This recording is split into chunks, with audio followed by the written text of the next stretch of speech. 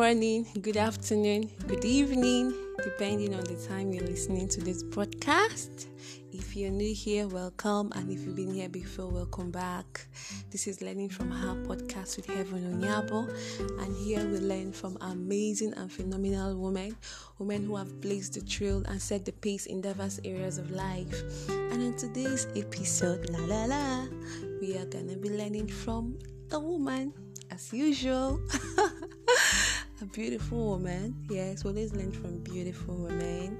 A beautiful woman, an outstanding woman, a unique woman, a Nigerian woman. Yeah, this time around we are coming home to a Nigerian-based woman. And she's my name. She's a pastor too. Yeah, she's a servant of the Lord. She's my name, Pastor Esther Ibanga.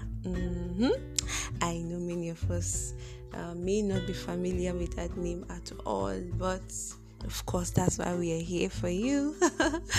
Okay, Pastor Esther Ibanga, she was a pastor, and she was actually the first female general overseer, like a lead pastor of a church down there in Jos Plateau State. Actually, that's where she actually left her imprint the more in Plateau State of Nigeria. So she was actually the first senior pastor of a church, the first lead pastor of a church there in Plateau State, and then she became the first African woman to win the Nimano Peace Prize. So she's a peacemaker. So we're about to actually delve into this woman and learn a whole lot from her. So just come with me. Okay, we shall be looking at her life, her education, her work, and then we'll be looking at her NGO, basically, and what she was able to do and achieve through that. So we start then. Her life. Esther Ibanga was born on 31st March 1961 to Abumadga Auta and Mariamu Abimiko. She was the seventh of 10 children and one of 8 daughters. She hails from Nasarawa State in Nigeria. Her father was a policeman who won awards for his bravery and honesty. She says of him, "My father was a praying man and a prophet. We were born and raised in an atmosphere of prayer. He named me Baban Machi, which means great woman." Of course, I need to say that name actually came to be. So it's very important, actually, as parents, you call your children the reality you want to see in them and not what they are portraying at the moment. So her father always calls her a great woman, and today we celebrate her as a great woman. Her strict mother, who is by name Mariamu Abimiku, was a housewife who was known as Mama Mission. Mama Mission means like what I'll be explaining, a mother of church, like, someone who is always found in the house of God. And so they call him Mama Mission, that in Hausa language. Due to her involvement with Fellowship of the Church, which is Zumuntan Mata, the women wing of the church, of the mission trips. Okay, she embarked on several mission trips. Pastor Esther Ibanga is married to her husband for 25 years now, and he is by name Ikoedem Ibanga, and they have 2 beautiful daughters by name Uyai and Ifiok. Her education. Ibanga studied her education at St. Paul's Primary School, Kasuwan Kaji in Jos, North Local Government Area of Plateau State, from 1968 to 1973. She had her secondary school education at St. Louis College in Jos from 1973.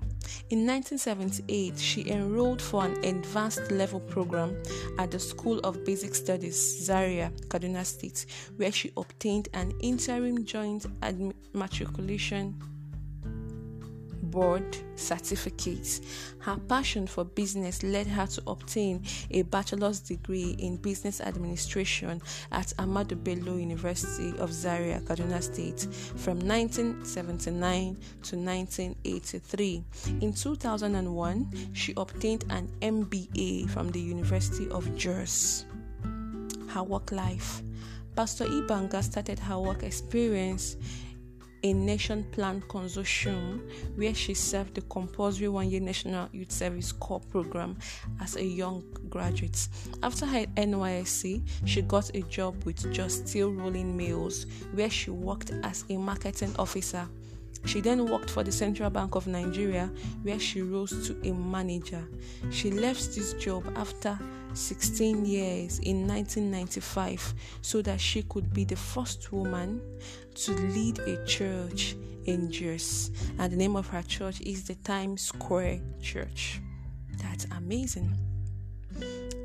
Now, she is the founder of an NGO, Women Without Walls Initiative, that is WOWI. So we are looking at WOWI now. Pastor Mrs. Esther Ibanga is the president and founder of the Women Without Walls Initiative, a non-governmental, all-inclusive organization of Nigerian women from every facet of life. WOWI was established in April 2010, born out of a need to respond to the incessant crisis that rocked Plateau State, Nigeria for over a decade.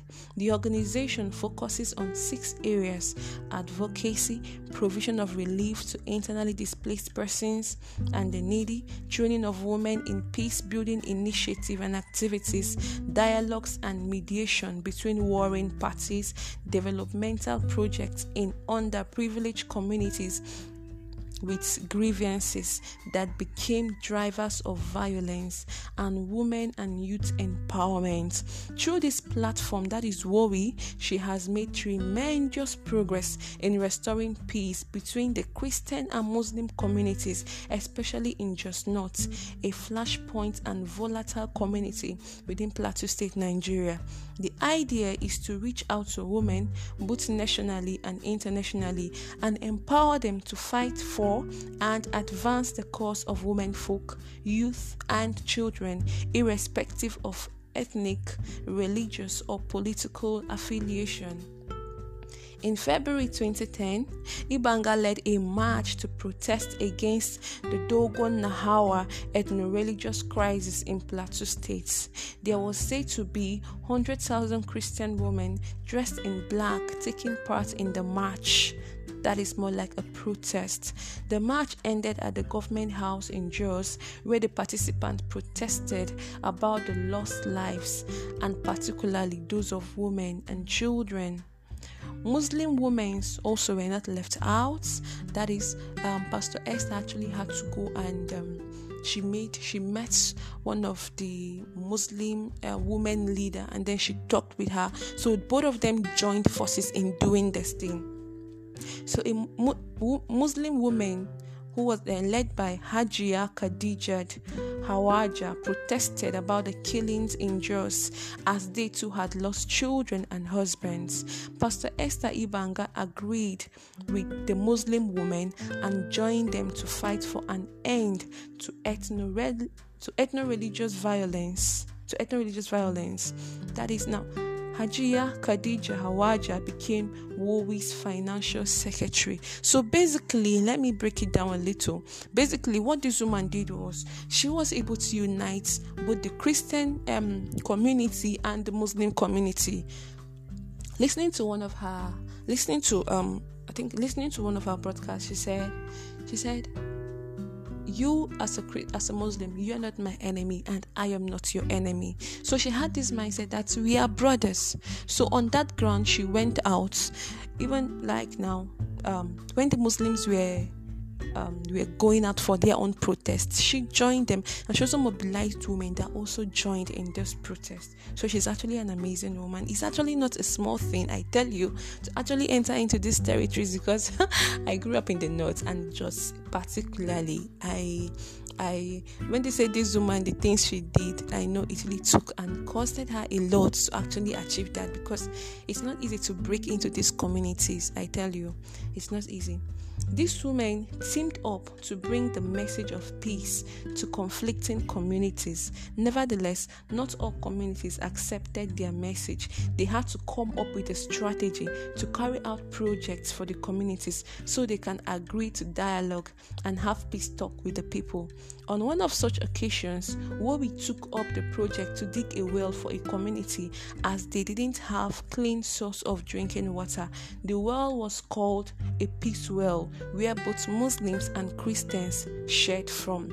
So they had actually approached this community there in Jos, because it was one of the warring communities, and they wanted to speak to them and also to enlighten their women on, okay, these are the roles that you can play to ensure peace, the stabilization of peace in your community. But this community didn't want to give them a hearing ears. So they actually looked around and said, okay, what can we do for this community? We want to penetrate into this place. And they said, oh wow, they don't have water. So they made an alliance with them. Okay, we give you a clean source of water, and then you listen to us. And then that was all. So with that strategy, they were able to break into that community. In 2014, the Chibok schoolgirls kidnapping took place, and Wobi joined the Bring Back Our Girls campaign in partnership with other women leaders on the plateau. Women from both faiths were mobilized, and a protest rally was held calling on the Nigerian government to expedite the search and secure release of the abducted Chibok girls. She also participated in a rally in Istanbul, Turkey during an international conference. She has not stopped on campaigning for the release of the Chibok girls to date. She speaks at conferences, seminars, workshops around the world to advocate for the release of those girls. As you know, there will always be critics. So she was criticized by the Christian community for associating with the Muslims. It didn't make her back out of what she was doing, but rather fueled her passion to do more. In the year 2015, she won the prestigious Niwano Peace Prize for promoting peace among people of different ethnic groups and religions in Jos Plateau State. This makes her the first woman in Africa to bring home such an award, and that is really, really a big one. Makes her the first African woman to bring home such an award. I actually watched her the clip of her celebration, and notable men and women were on ground just to celebrate this icon. It's not easy to bridge that gap. It's really not easy to bridge that gap. You're gonna face a whole lot of things, listening to her, she said there were so many persecutions. There were times just like even those persons she's trying to unite, even after her life, there was a time when her mother's house was blazed down with fire. It's actually no small feat, but she yielded to God. And then she said this last statement as I round up. She said, God is ready to transform lives if we will let him use us. God is ready to transform lives if only we will let him use us. That is, if only we are going to avail ourselves, if only we are going to yield ourselves for whatever what it is that God is calling us to do. I'm actually particularly excited about this woman because one, she's a pastor, and then she was able to do all of these things. So being in the ministry didn't give her this mindset, oh no, I shouldn't do anything for my community, I should just serve God, praise the Lord, lead people to Christ. She saw a need, and then she marched out. Just like last week we learned from Matai Wangari. She said, I am a hummingbird and I will do the best I can. And this is a woman today that we're learning from, who had done and is still doing the best that she can. We will not say that peace has totally been restored, but that which she has done cannot be forgotten. So I challenge you, as she has also challenged me, that we should just allow God to use us to transform lives. Those ideas, those initiatives, those things that come to your mind, don't just hoard them, don't keep them to yourself, just go out there. Most of these women, when they started doing this thing that they were doing, they didn't see the awards coming, they didn't see the glory there. But that is the beauty of serving humanity. Doing these things, you always get rewarded. I hope this has inspired us today. It has also greatly inspired me, and thank you so much for tuning in again today on Learning from Her podcast with Heaven Oyabo. Next week is also going to be an amazing time where we're going to be learning from another beautiful and exceptional woman. So I encourage you to to tune back with me next week as we take a beautiful ride into exploring another Amazon. God bless you.